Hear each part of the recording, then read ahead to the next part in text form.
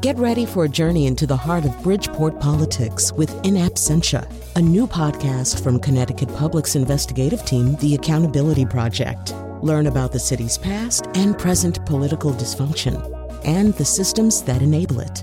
Tune in wherever you get your podcasts. Funding provided by Joe Zimmel and Valerie Friedman.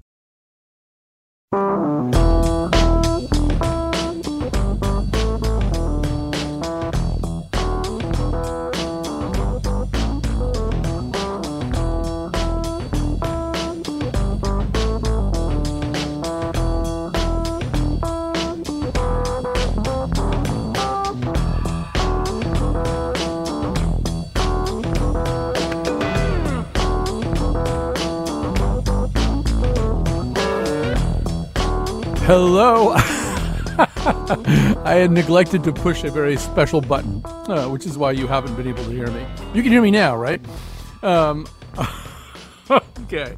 So there's been this voice in my head to some degree, it's been in my head ever since Election Day of 2020, and maybe it's been in my head since Election Day of 2016. It's actually from the movie Michael Clayton. You know, George Clooney plays a fixer for a law firm, and he's sent out to handle a hit and run by one of the firm's prosperous clients, played by the wonderful character actor O'Hare. And O'Hare's character, whose name is, I think I have it here somewhere, Mr. Greer. Mr. Greer is not satisfied with the service that he's getting, and he says, you know, the senior partner of the law firm said he was sending me a miracle worker. And George Clooney's Michael Clayton says, well, he misspoke. And Mr. Greer says, about what? That you're the firm's fixer or that you're any good at it? And it's that voice that I hear, that kind of withering voice.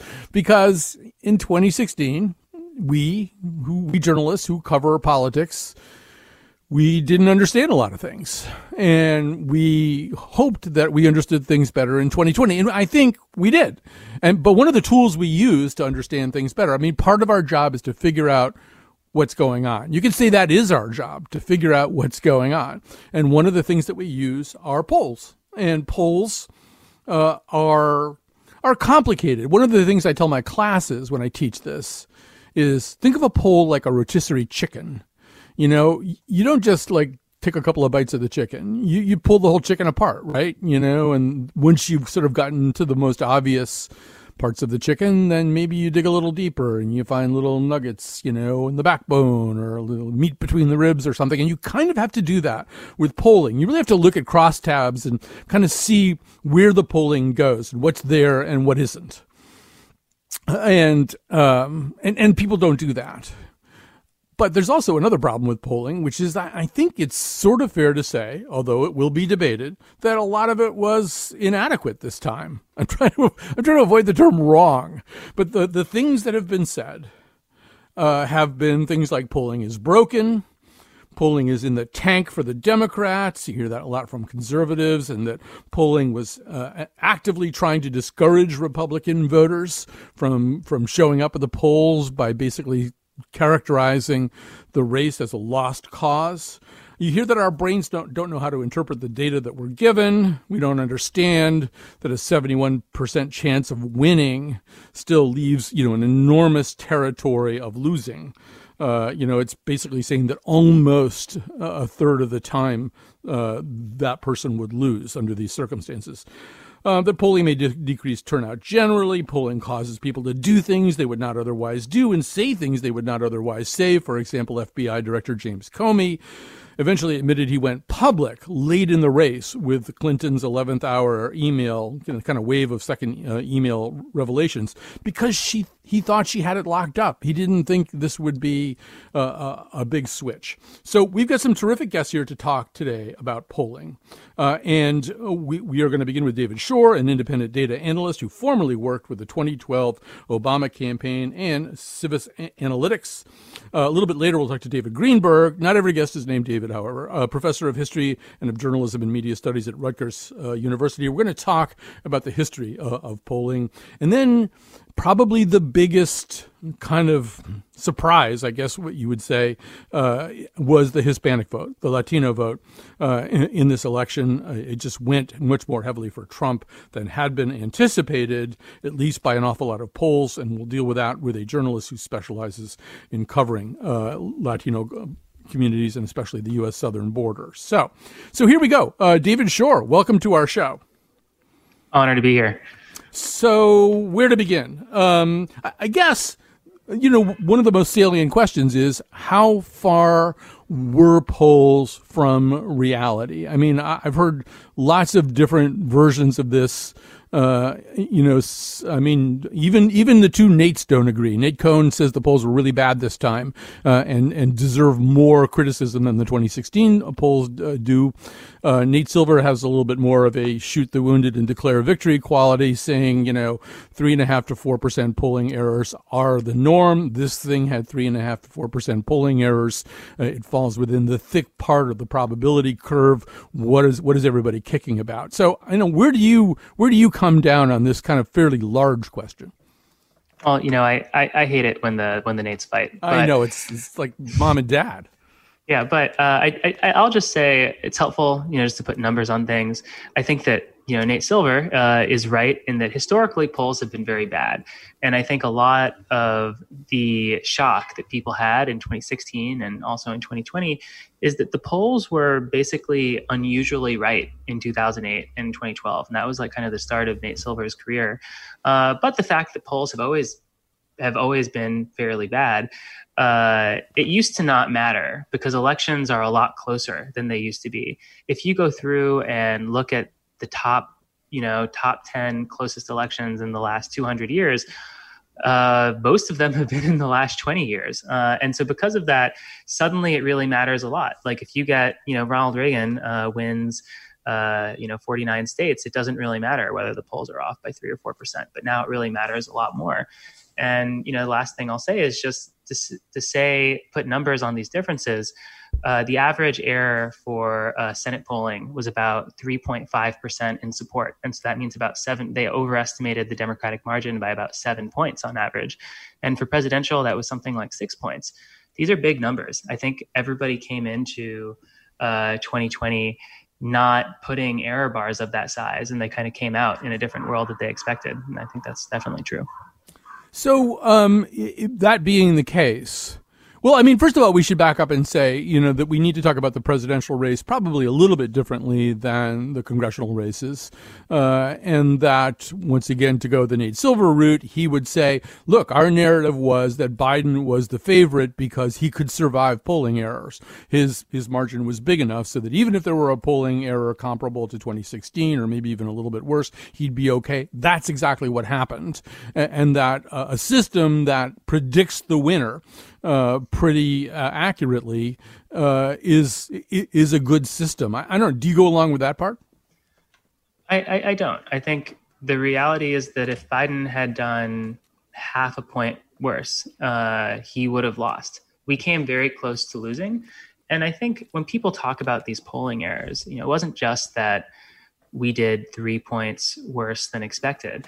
It's that we did worse in the same states. There's been this consistent pattern of public polling overestimating Democratic chances in these working class white areas like West Virginia, like Ohio, like Iowa, like Michigan, and underestimating or not, at least in relative terms, strength in places like Georgia.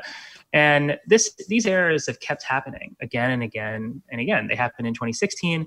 People don't realize, but they actually did happen in 2018. Democrats won anyway, and so people didn't really notice. But if you look at the public polls in places like the West Virginia Senate race, the Michigan Senate race, the Ohio Senate race, they all ended up considerably closer. There are these great scatter plots. And so if you see this consistent state-by-state bias, I think it's very reasonable to say, well, why does this keep happening? Why has this happened 3 times in a row? That's not a coincidence.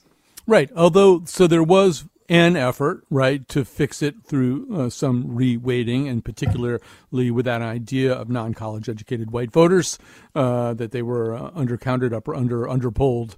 That didn't fix it. So did something else go wrong this time, or did the same set of problems repeat itself? I think that there were two separate problems. In 2016, the national polls weren't off by very much. I think it was off by 1 point. But state by state, there was this clear pattern of misses, of underestimating support in the overestimating Democratic support in these working class white areas. And in 2020, we had that same problem. We did have this state by state pattern of error that was identical to 2018 and 2016, but also the national polls were off by 6 points. And so we didn't just repeat the same problems as last time. We also introduced some new problems, which is great. Well, I mean, some people would say there are problems that were difficult to anticipate. We should probably start with COVID-19. So, that one of the theories is, okay, so the people who were home answering the phone. I mean, a lot of this has to do with who answers polls, who responds to polls, and that there were maybe two things that might have skewed the results this time. One of them was COVID-19. People were at home and probably even a little bit bored and underutilized, and they might have been more willing to cooperate with a poll and get through the phone screens on a poll. But those people were maybe kind of quote unquote knowledge workers who probably skewed Democrat by quite a bit, so they might have been over-polled under those circumstances. And then the kind of parallel argument is that Democrats were very, very engaged and very, very passionate about getting Trump out of office this time, and that made them also tend to over-respond to polls, tend to get over-counted as a result. What do you do with those two arguments? I think they're exactly right. We have ways of confirming this in the industry. The firm that I worked at, we've done a lot of surveys over the past year. But in the surveys, we ask people their personal information. They end up getting compensated for it. And we can join them to voter files, which contain a lot of, administrative information about partisanship, stuff like whether or not you voted in the last Democratic primary. And something that we saw was for most of 2019, the percentage of survey respondents who were Democratic primary voters, hovered at a pretty constant rate around 12%. And then suddenly around March, starting in March, it skyrockets to something like 16 or 17% and stays at that elevated level for the rest of the cycle. And I think that really points to this COVID theory. I think, obviously time series analysis is hard. It also coincides with, this Super Tuesday and the start of the primary. And I think the other thing we've seen, and this is, some fresher information as of yesterday, is that we finally have vote history back in Georgia. This isn't really super well known, but you can actually, the government tells you who votes and who doesn't vote. It's publicly available. It just takes some time to process. And Georgia has released this information. And so what we saw is it's not just that Democrats started answering the phone at higher rates. It's also that the Democrats who did pick up the phone were more likely to vote. I think when people look at the polls, there was a turnout miss. I think it's kind of clear if you look at precinct results and actually now at these voter file results that among the overall population, Republicans voted at higher rates than Democrats. But when you looked among these surveys, Democrats said that they were a lot more likely to vote than Republicans. Everyone was anticipating this wave Democratic election in terms of turnout, and it didn't materialize because it turned out that it wasn't just that Democrats were answering the phone at higher rates, but also that they were more enthusiastic than the Democrats who weren't picking up. And so this ended up giving folks a skewed sense of both support and turnout. Let's play a cut from Frank Luntz. Frank Luntz is a longtime Republican skewing research, sort of political researcher. He is actually from this area, grew up not too far from where I'm sitting right now. I also have to mention that for some reason about people. But anyway, here's Frank Luntz talking about this. They claim that they now do greater samples in rural communities. They claim that they have balanced their interviewing techniques, but clearly that is not the case. And part of this is that you have to go out and talk to these people beyond just an interview. Mm-hmm. What all a poll is, it's a computerized mechanism that allows you to collect data of how people think, but it doesn't tell you how they feel, and it doesn't explain why. So react to that. Yeah. Oh, sorry. I was unmuted. Yeah. So technical problems. Yeah. I actually really disagree with that. I do think there are very real problems with polling, and I'm not going to personally single out Frank Lutz, but I do think that there are a lot of people who sell focus groups, who sell qualitative research, who say, the polls were wrong. And the reason why the polls were wrong is someone might call you and they might say that they're going to vote for Biden. But if you could really see them face to face, you would see that they were like hesitating. And then, your ethnographic researcher could really look at them and press them and then decide that they're not actually a Biden voter. They're actually a Trump voter. And that's like the fancier version of the shy Trump voter theory that people talk about. And the problem is that just isn't why the polls were wrong. I'm not a robot. I think qualitative research is great. I think talking to human beings about politics is like a very useful thing to do. But the reason why the polls were wrong wasn't that people were misreporting their preferences. People tell the truth to pollsters. The problem is that people who talk to pollsters at all are super weird. Yes. And that's the problem.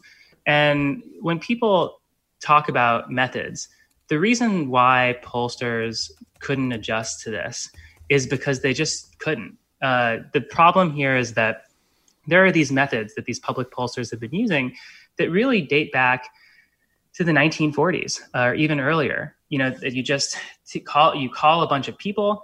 Now there are cell phones, but still you're just calling a bunch of random numbers.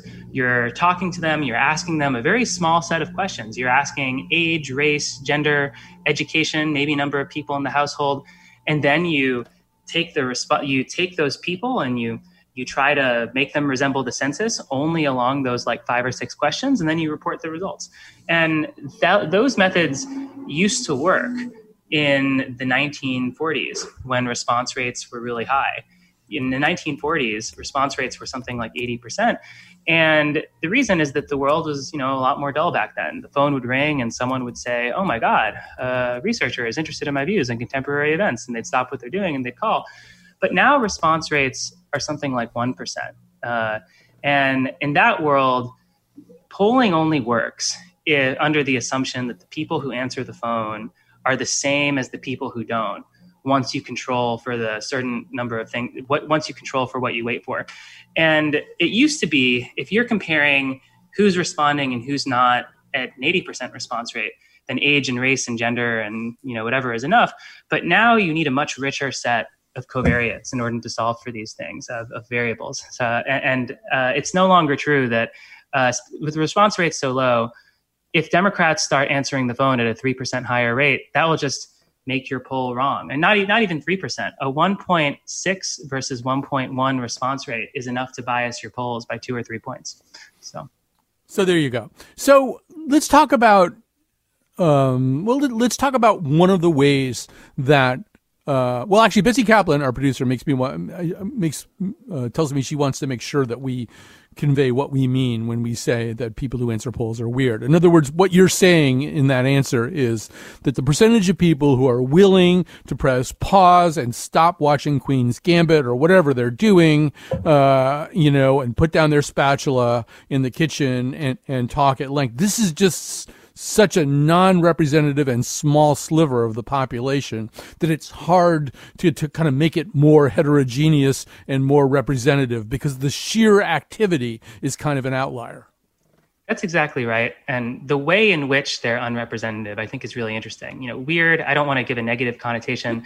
We've seen that on average, we've done personality tests. People who answer surveys are a lot more agreeable. They're nicer than the overall population, which makes sense if you think about what's happening. One of the really important parts of my research is it turns out that people who answer surveys are a lot more likely to agree with the statement that people can generally be trusted. People, in general, only 30% of the U.S. population agree with the sentence that people can generally be trusted. But the people who say yes to that are more than 5 times more likely to answer surveys than the people who say no. And when you look at the 2016 polling we think that was a really big part of it, that among people who have trust in institutions and trust in the world around them, that group among non-college educated whites swung toward Clinton. But the non-college educated whites who say that people can't be trusted, they swung heavily toward Trump. It's a group that voted for Obama at reasonable rates and then decided to switch over and not vote for Clinton. And we didn't see that coming because we didn't talk to them. They didn't pick up the phone. And the problem there is that that's a within education gap. You can't solve that by waiting for education. It wasn't that there weren't enough non-college educated whites. It's that we were talking to the wrong non-college educated whites. And there are other ways you can express this in terms of occupational divides. People who are truck drivers versus people who are receptionists, or people who work in offices versus retail. And those are things that can easily be captured just by, looking at education. All right, I'm going to play another movie clip. This is not from Michael Clayton. This is from The Godfather. Michael Corleone is in Cuba meeting with Hyman Roth. This is, of course, just before the revolution, and here's their conversation. I saw an interesting thing happen today. A rebel was being arrested by the military police, and rather than be taken alive, he exploded a grenade he had hidden in his jacket. He killed himself, and he took a captain of the command with him. Right, Johnny? Those rebels, they're lunatics. Maybe so. But it occurred to me, the soldiers are paid to fight. The rebels aren't. What does that tell you? They can win. This country has had rebels for the last 50 years. It's in their blood, believe me, I know. I've been coming here since the 20s. So there's two reasons to play this. One of them is that both Hyman Roth and the American Political Commentariat misjudged Cubans. But more than that, that's sort of, what Michael Corleone is bringing up there is kind of anecdotal reporting. And David Shor, in 2016, before the election, during the primary season, when, in fact, Trump's rise to get the nomination started to happen, a kind of fight broke out between data analysts led by Nate Silver, once again, and sort of, I don't know what you call them, shoe leather reporters led by, in particular, Jim Rutenberg of the New York Times. And there was this kind of argument going on that was similar to that. And it was similar to what Luntz said, too, which is Rutenberg was kind of effectively saying, you're going to miss that, if you just rely on statistics and data all the time, you're going to miss that moment where the rebel explodes himself in order to take out a couple of officers. You're going to miss things that are really, really important. And I don't think this debate ever got resolved. There was just a lot of nastiness going back and forth. But, I thought the mistake was probably the either or quality of it as opposed to both and. But how do you make those two arms of political journalism harmonize together so that they help each other? This is something I think is really nice about the field of political polling, is it's not just a math problem. You can write on a whiteboard, this problem of non-response bias. But, personally in my job, what I really like is everything you're doing is measuring people and the opinions of people. And it turns out what predicts how people vote is like a really complicated interplay between, race and gender and education and all of these other factors. And I think it's really important to have a qualitative handle on things. If you go out to a Trump rally and you see, oh man, all of these people, they seem really angry, then you should really think, what is it that I could be getting wrong? What variables am I not capturing? And that's something that I think that's the industry, that's the direction the industry has to go. Not to be too technical, but the answer to this is that we have to start controlling for a much wider set of things than we have in the past. Attitudes towards social trust, maybe attitudes toward corporal punishment, whether or not you've traveled abroad or whether or not you have a passport. And what we decide to control for has to be guided by this subjective understanding of the world and guided by talking to people. I think it's absolutely true that you can't do quantitative research in this field without having a knowledge of people, because people are ultimately what we're studying. All right, we have to stop there, but you're a terrific guest. I have like 20 more questions I would love to ask you. Another time, perhaps. David Shor is an independent data analyst who formerly worked for the 2012 Obama campaign and civic analytics. I can't talk at all today for some reason. We will be back. First of all, thank you, David Shor. And second of all, we will be back after this. And I'll tell you no lies. Ask me no questions and there'll be no goodbyes. No goodbye. No goodbye. No goodbye. goodbye. No goodbye.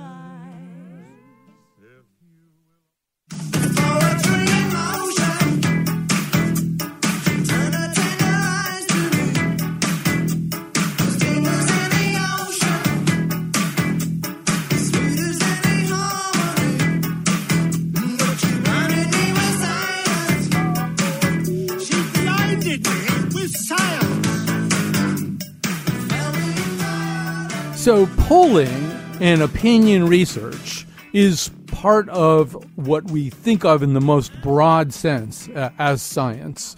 And particularly after World War II, we were in love with our ability to use new technologies and computers, sort of nascent computers, to analyze stuff and figure out stuff. And we had spectrographic analysis and gas chromatography. We were smarter than we used to be. And opinion research, I think, fit into that narrative. There is a sense that this is something we can figure out. We can figure out what people think. And periodically we have occasion to wonder whether that's true or not. And I think this is one of those times. David Greenberg is joining us, professor of history and of journalism and media studies at Rutgers University, a contributing writer to Politico magazine, where he wrote about exactly this and about the history of all this. David Greenberg, welcome to our conversation. Thanks. Good to be with you.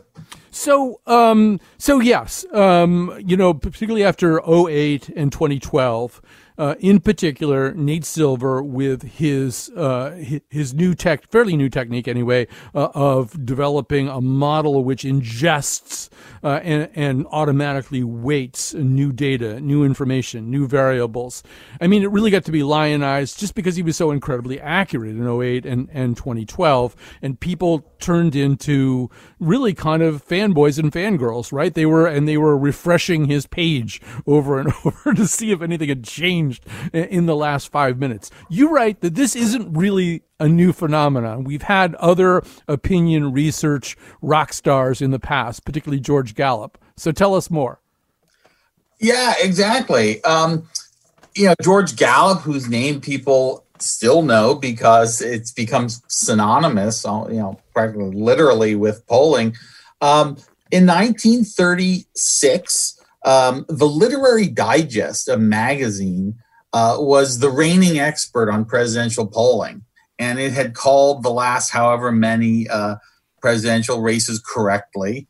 And Gallup in 36 comes along and says, the Literary Digest has it all wrong. Their methods are wrong. And he, in fact, Literary Digest was calling the 1936 race for Alf Landon, who ended up winning 2 states. And Gallup got it not perfect, but much closer to the mark. So he sort of became the new hero, and he was very good at self-promoting.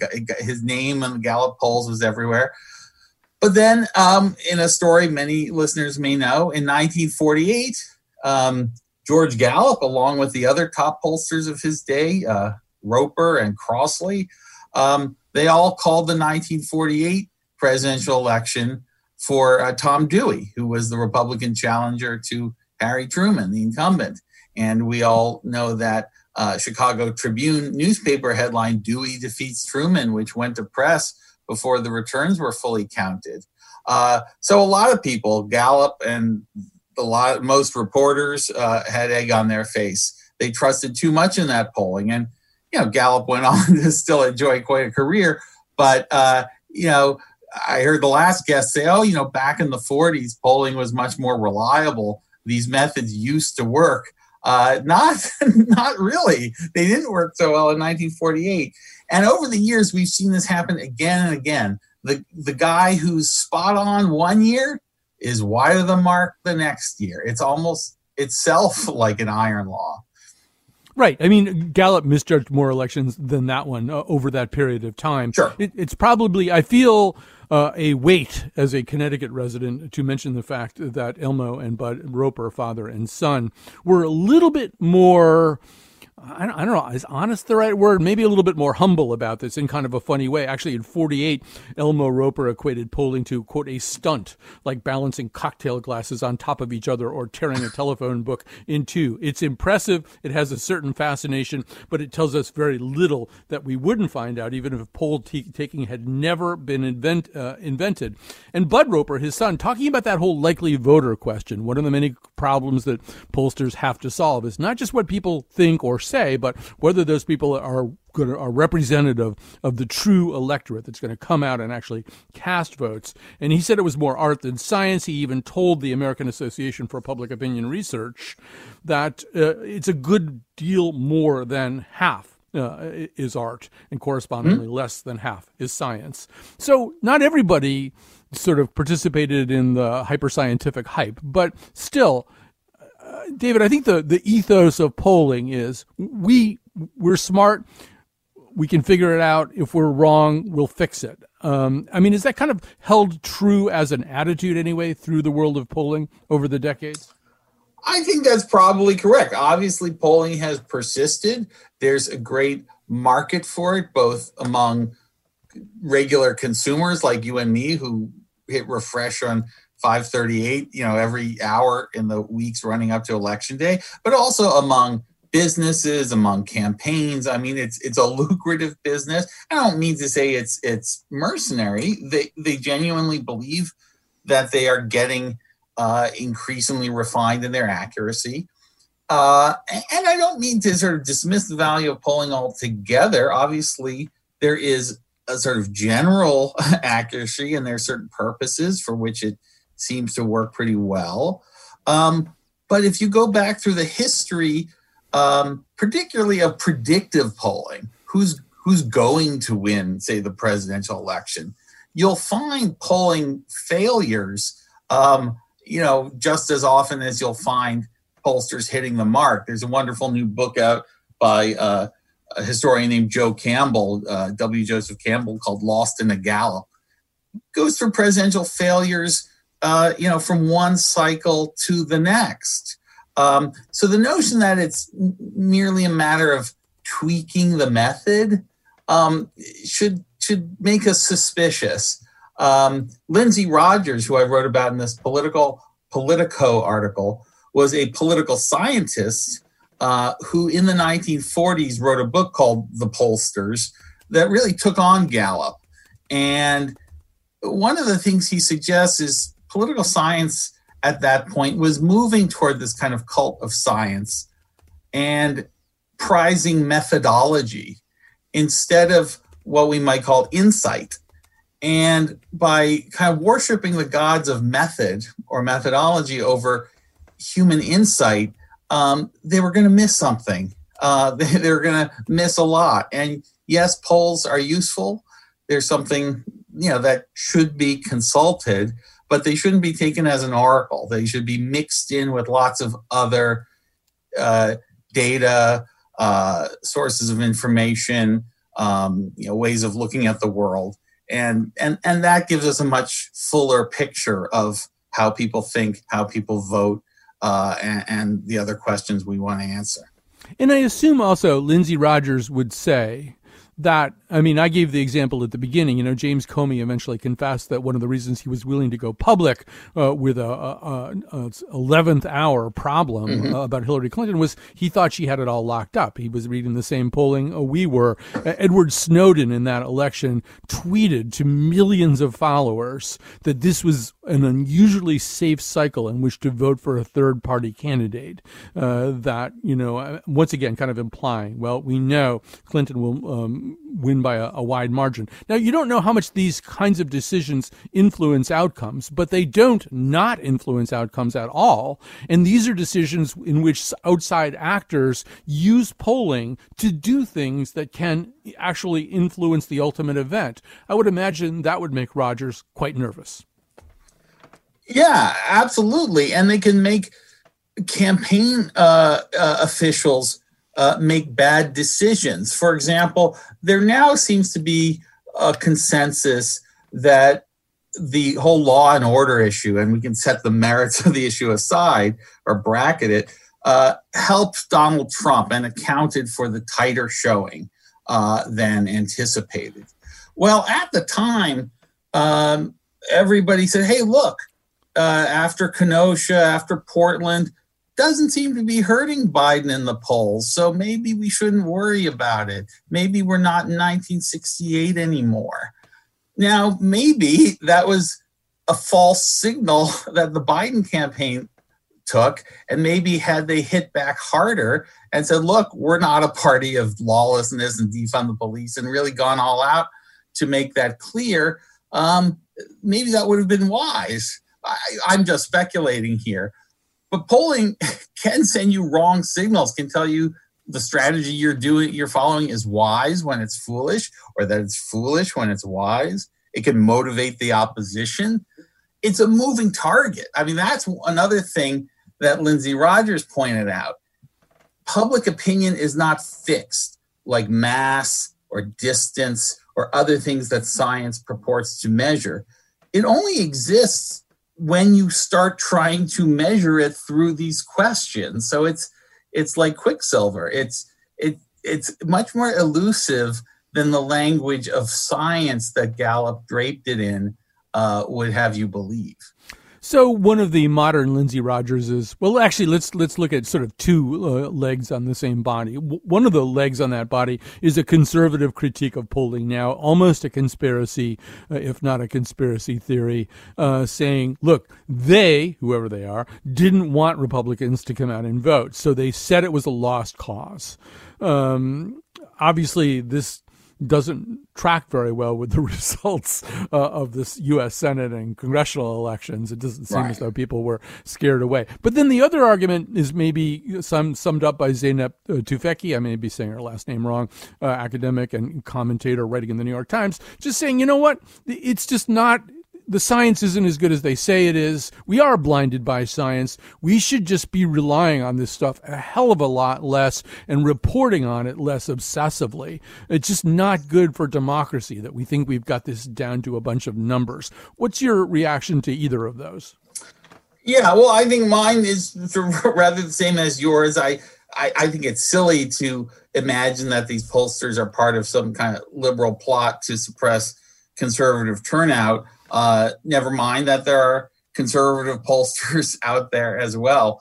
I do tend to agree with Zeynep, who I know a little bit.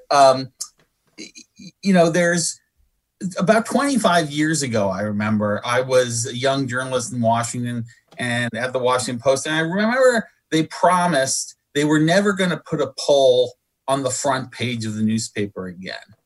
I don't know how long that lasted.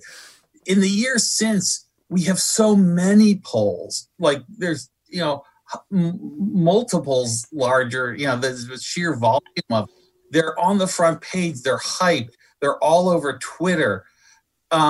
So even though we may know, as people who comment on the news, whether journalists or historians or radio hosts, we may know that the polls only tell us a little bit. The temptation to raise them up to this lofty status is really hard to resist. And I think we kind of do it despite our better judgment. A lot of reporters just know this is going to, or editors know this is going to get clicks, or people are going to talk about this poll or whatever. They're going to get excited by it. And yet they know it's just a poll. It's not, the other thing to stress here is no one can foresee the future. You talk to economists. Economists will tell you 99% of what we do has nothing to do with predicting the next quarter or the next year. Yet that's 99% what we're asked about. Look at the stock market. I mean, even weather prediction is, we're still not all that good at it. So this notion that we should be able to predict based on these polls, it's a fallacy. All right. Last question, and Betsy Kaplan says it better be quick, or you and I are both going to be in a lot of trouble. But I was looking around for a clip that we could play that would show TV journalists overstating the polls or overemphasizing Biden's lead or whatever. And I could have found one. But the first two things I looked at, just searching around, I saw Steve Kornacki right before the election. He's going over the state polls, and he's actually sort of saying, look, this is how Trump could actually win. This is how he could reverse Florida. He's going state by state in a very Steve Kornacki way, and just saying, I mean, he's kind of doing about as good a job as you could expect a journalist to do without really, really nailing down what some of the polling problems were going to turn out to be. And the next thing I pulled up was a CNBC thing where the guest came on and said, we know polls are often very unreliable, and here's what the markets are saying right now. And I thought, right. I mean, are we as bad at reporting on polls, we journalists, as we think we are? I mean, I know we're part of the problem, but in a brief answer, how big a problem are we, the journalists? Look, I mean, I think Kornacki and John King on CNN are actually both really good at qualifying things, explaining the limits of what the numbers tell us. In some ways, you might say it's a kind of collective failure on the journalist's part. Any individual journalist might do a good job at reminding us of the limitations of these instruments, but collectively we all get caught up in it, and it creates a sort of shared mindset, blue wave, Biden landslide, whatever it might be. And it's sort of in that sort of shared, euphoria or excitement, I think that the nuance and the attention to the limitations of polls can get lost. Perfect answer. Thank you so much for this great conversation. I very much enjoyed it.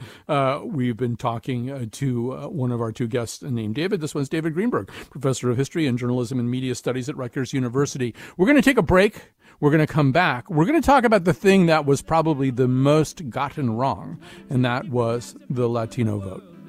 And if you pick one of each of those types of people and figure out what their opinions are, you can then use your mathematical skills to figure out what everybody in the world is thinking.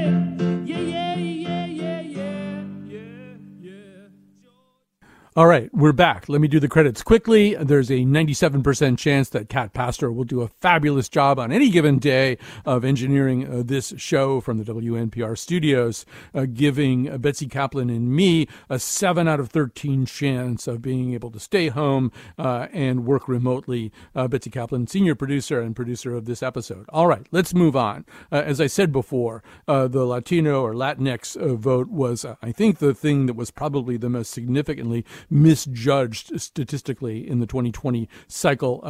Let's try to find out why. Here to help us, Arelis Hernandez covers the U.S. southern border, immigration, and Texas for the Washington Post. Welcome to our conversation. Thanks for having me. So, so many questions, but is there some kind of overarching way to frame what happened? What caused the disparity between the numbers and the truth on the ground? Well, let's be clear. There really is no such thing as a Latino vote. There are millions of Latinos who vote, and they should be seen that way. I think the efforts to place this diverse and multifaceted group in one block is really at the heart of these assumptions that were frankly wrong. So, I mean, let me just run through some theories and you can either pump them up or shoot them down. So one theory is, immigration was really, on the top burner in 2016. It was just sort of in every debate, every commercial, and it wasn't as big an issue this time. That might have caused Latinos to fear Trump less or be interested in Biden less. Up or down on that one? I mean, that's an interesting theory, but I think there's been survey after survey of Latino voters to show that immigration is not a top issue or a number one issue. That is healthcare and education and these other issues that all Americans care about are higher up that scale. I mean, immigration is a part of it, but, that's the first thing, right? And secondly, the fact that, Trump wasn't talking about it in the same way. I'm not sure I buy that because it was central to his campaign in 2016. And it was a part of this campaign too. Maybe he wasn't talking as loudly about it, but I'm not sure without like data, can we say that was the factor? So there is a sense, I think, and it's top of mind these days, that Democrats took the Latino vote for granted, and maybe in the way that you're suggesting too, thinking that they vote as a block, that there's 2 or 3 key issues that you can highlight. Maybe you don't even need to go talk to them; you've already got them. Comment on that a little bit. Yeah, no, I think it was something that came through illustratively in some parts of Texas, right? Let's be clear from the outset. There was a surge in new Latino voters and new registrations, and those folks overwhelmingly voted for Biden nationwide. There were these places across the country that presented these interesting, dynamics, right? One of those places is South Texas and communities along the border. In those places, that's a different experience than, say, even San Antonio or Dallas or Houston, some of these bigger places. The Latinos who live there, who are largely, for the most part, Mexican American, even amongst their own communities, they're very different. You have folks who've been there since before this was the United States, before it was Texas, and who can trace their lineages back to, centuries, right? And then you have folks who are more newcomers who, might have gotten naturalized in the last 5 years. So it's just this idea that there's so much divergence and diversity in this community that to try and put them all together in one place or one frame of thinking is really difficult and ignores a lot of nuance. So Miami-Dade, as you know, went from plus 29 Democratic in 2016 to plus 7 Democratic this time, 22 points. That's a huge swing. And I think in your reporting, there's a suggestion that, door knocking was a little bit suppressed this time because of COVID, and especially among Democrats. Was the mistake not going and talking to the voters and finding out exactly what was on their minds? If there was one single mistake, right? You also had the influence of misinformation and disinformation, right? That was very virulent, in those communities. The reporting that that my newspaper has done and other newspaper has done have looked at, Democrats generally did not invest in the ways that they could have, if you ask former HUD Secretary Julian Castro, right, he'll tell you that this is always a matter of engagement, right? This is an issue of engagement. If you don't engage voters, if you don't talk to them directly, if you don't try to convince them or give them an alternative to, the rhetoric that's out there, it's very difficult to earn those votes. So there's a sense of, if you're not listening to us, why should we vote for you? Yeah, and connecting, their personal experiences to those who are in power. Again, my area of expertise, I don't really have expertise on it, but my reporting is mostly in South Texas. And what I heard from people, what they told me is that, these are folks who've been voting for Democrats for a long time. Now, clear, Democrats down ballot still did well.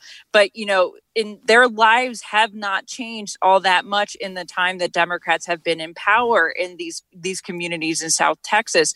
Therefore, when someone else comes along, and this was largely grassroots, the Trump campaign did not actively campaign in South Texas. It was state Republicans and local Republicans and some grassroots work that sort of showed some of those gains for the president.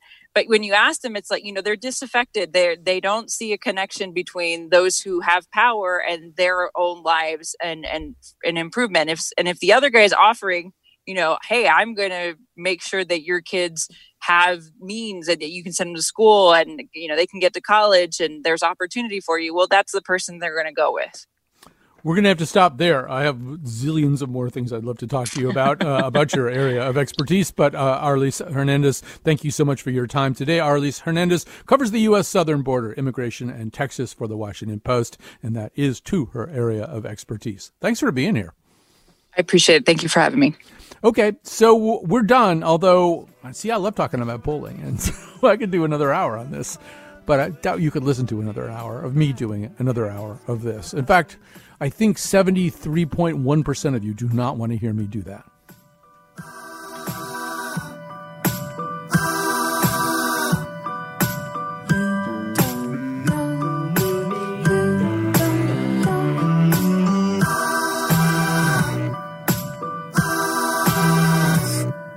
So what I'm trying to say is, What? I'm trying to tell you is not gonna come out like I wanna say it, 'cause I know you'll only change it.